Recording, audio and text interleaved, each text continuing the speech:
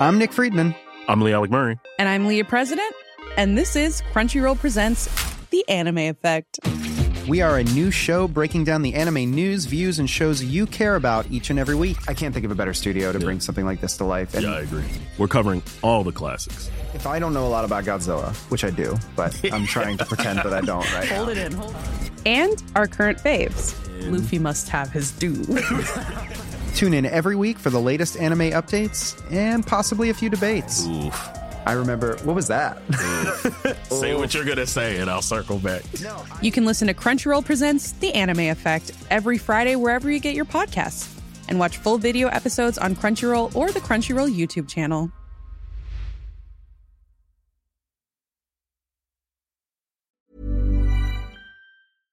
This one's an unusual artefact. Well, it's pretty funky, isn't it? And yet it says a lot about New Zealand, one way or another. Well, we're losing a beautiful bird, and I'm 100% for trying to hold on to the species. They have been recorded over the years trying to mate with just about anything, including a rolled up sweater, jersey. Stephen Fry's cameraman. Yep, exactly. So this is a korero about the kakapo. Te Papa Vertebrates curator Colin Miskelly says its enthusiastic behaviour led to an opportunity. That helmet was all part of that, trying to just make the use of these oversexed males and seeing if they could get them to leave their semen on that helmet. Yes, we're looking at a helmet specially designed to capture kakapo semen. I'm going to say it's one of a kind. Was it ever going to have a chance, do you think? That's such a good question, Noelle, because I understand that the problem was with Sirocco specifically, because Sirocco, the kakapo, he didn't enjoy being milked like the other kakapo tended to, but he was very, very fond of humans. In fact, he was more fond of humans than he was kakapo, which was the whole problem.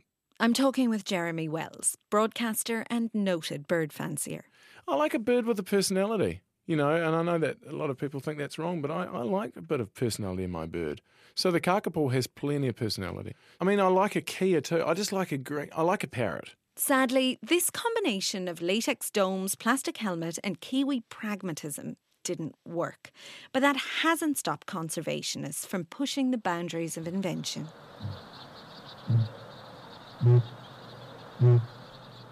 The kakapo is critically endangered. There's only about 152, I think, the latest count is, so very few individuals. And so the kakapo recovery team have tried all sorts of innovative techniques to try and collect semen from the males or to encourage them to mate with the females. I've been told that they were the fourth most prolific bird in New Zealand, so they were everywhere. So as a result, to keep population down, nature did a great thing with them where it said, just in case there's too many of you, we don't want overpopulation, so you guys only breed every 2 or 3 years, depending on how many rimu berries there are around. And then we're going to chuck the males and we're going to make them sort of form a bowl, and they're just going to go in that bowl and then wait for a female to sort of cruise past you because there were so many of them. Then humans came along and they really interfered in how the kakapo had evolved and really screwed it. But apparently in the old days, you used to shake trees and out they fell. And they were beautiful eating birds. The Maoris in the old days depended upon kakapos for food in the same way they did on wekas. A fat kakapo will give nearly as much oil as a weka, of a light straw colour and not nearly so strongly flavoured. This is a recording from 1949 of A.P. Harper, who worked with the naturalist and bushman Charles Douglas in South Westland in the late 1800s. Scones or shortbread made of flour mixed with kakapo oil were quite good, much more palatable than those made from weaker oil. We always kept our treacle tins to carry the oil of both birds for later use. Harper was in his 80s when this was recorded. He also talks about using dogs to hunt the flightless kakapo. Different times. It made the flower last much longer, which is a big consideration when one is away from habitation for weeks or months at a time. You make them flightless, you make them large, somewhat unwieldy, and also delicious. It's a terrible confluence. A shocking set of circumstances for the kakapo. But you got to say, beautiful plumage, like next level plumage. Oh, and the other thing, Noel, the weirdest thing was the way that they'd evolved to survive was because they're nocturnal naturally, but they'd evolved to freeze. They had never really seen humans, but then they'd freak out a bit, so they'd freeze, and then you just go bang over the head, and then you got yourself a delicious kakapo meal. And I think the worst probably thing that happened was Europeans turned up and bought stoats and weasels. Now the stoat, it's not so much a bird killer, but it is an egg stealer. It just loves eggs, as we do too. The room we're standing in probably illustrates better than anywhere else in the museum, in either of the two buildings, how high the stakes are, because you've got birds, you've got specimens here from birds that are extinct. We do. In fact, we've got specimens in terms of mounted birds or skins of about 15 species that have become extinct in the last 100 years. So that's a real, I suppose, indictment on the human impacts on New Zealand. Still, there is hope.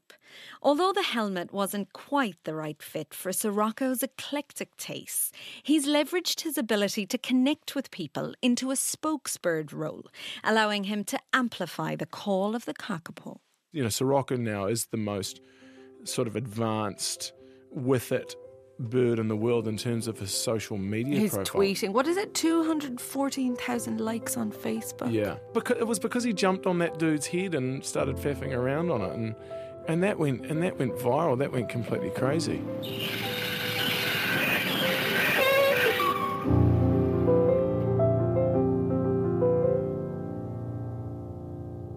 Ours was produced by me, Noel McCarthy, and John Daniel for Bird of Paradise Productions, for Te Papa in association with Radio New Zealand. Our EP was Tim Watkin, engineered by Andre Upston. Thanks to Victoria Kelly for our theme. You can listen to every episode on iTunes and Spotify, or head to RNZ's podcast page to subscribe.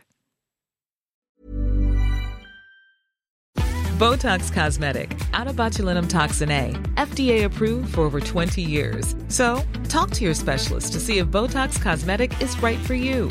For full prescribing information, including boxed warning, visit BotoxCosmetic.com or call 877-351-0300. Remember to ask for Botox Cosmetic by name.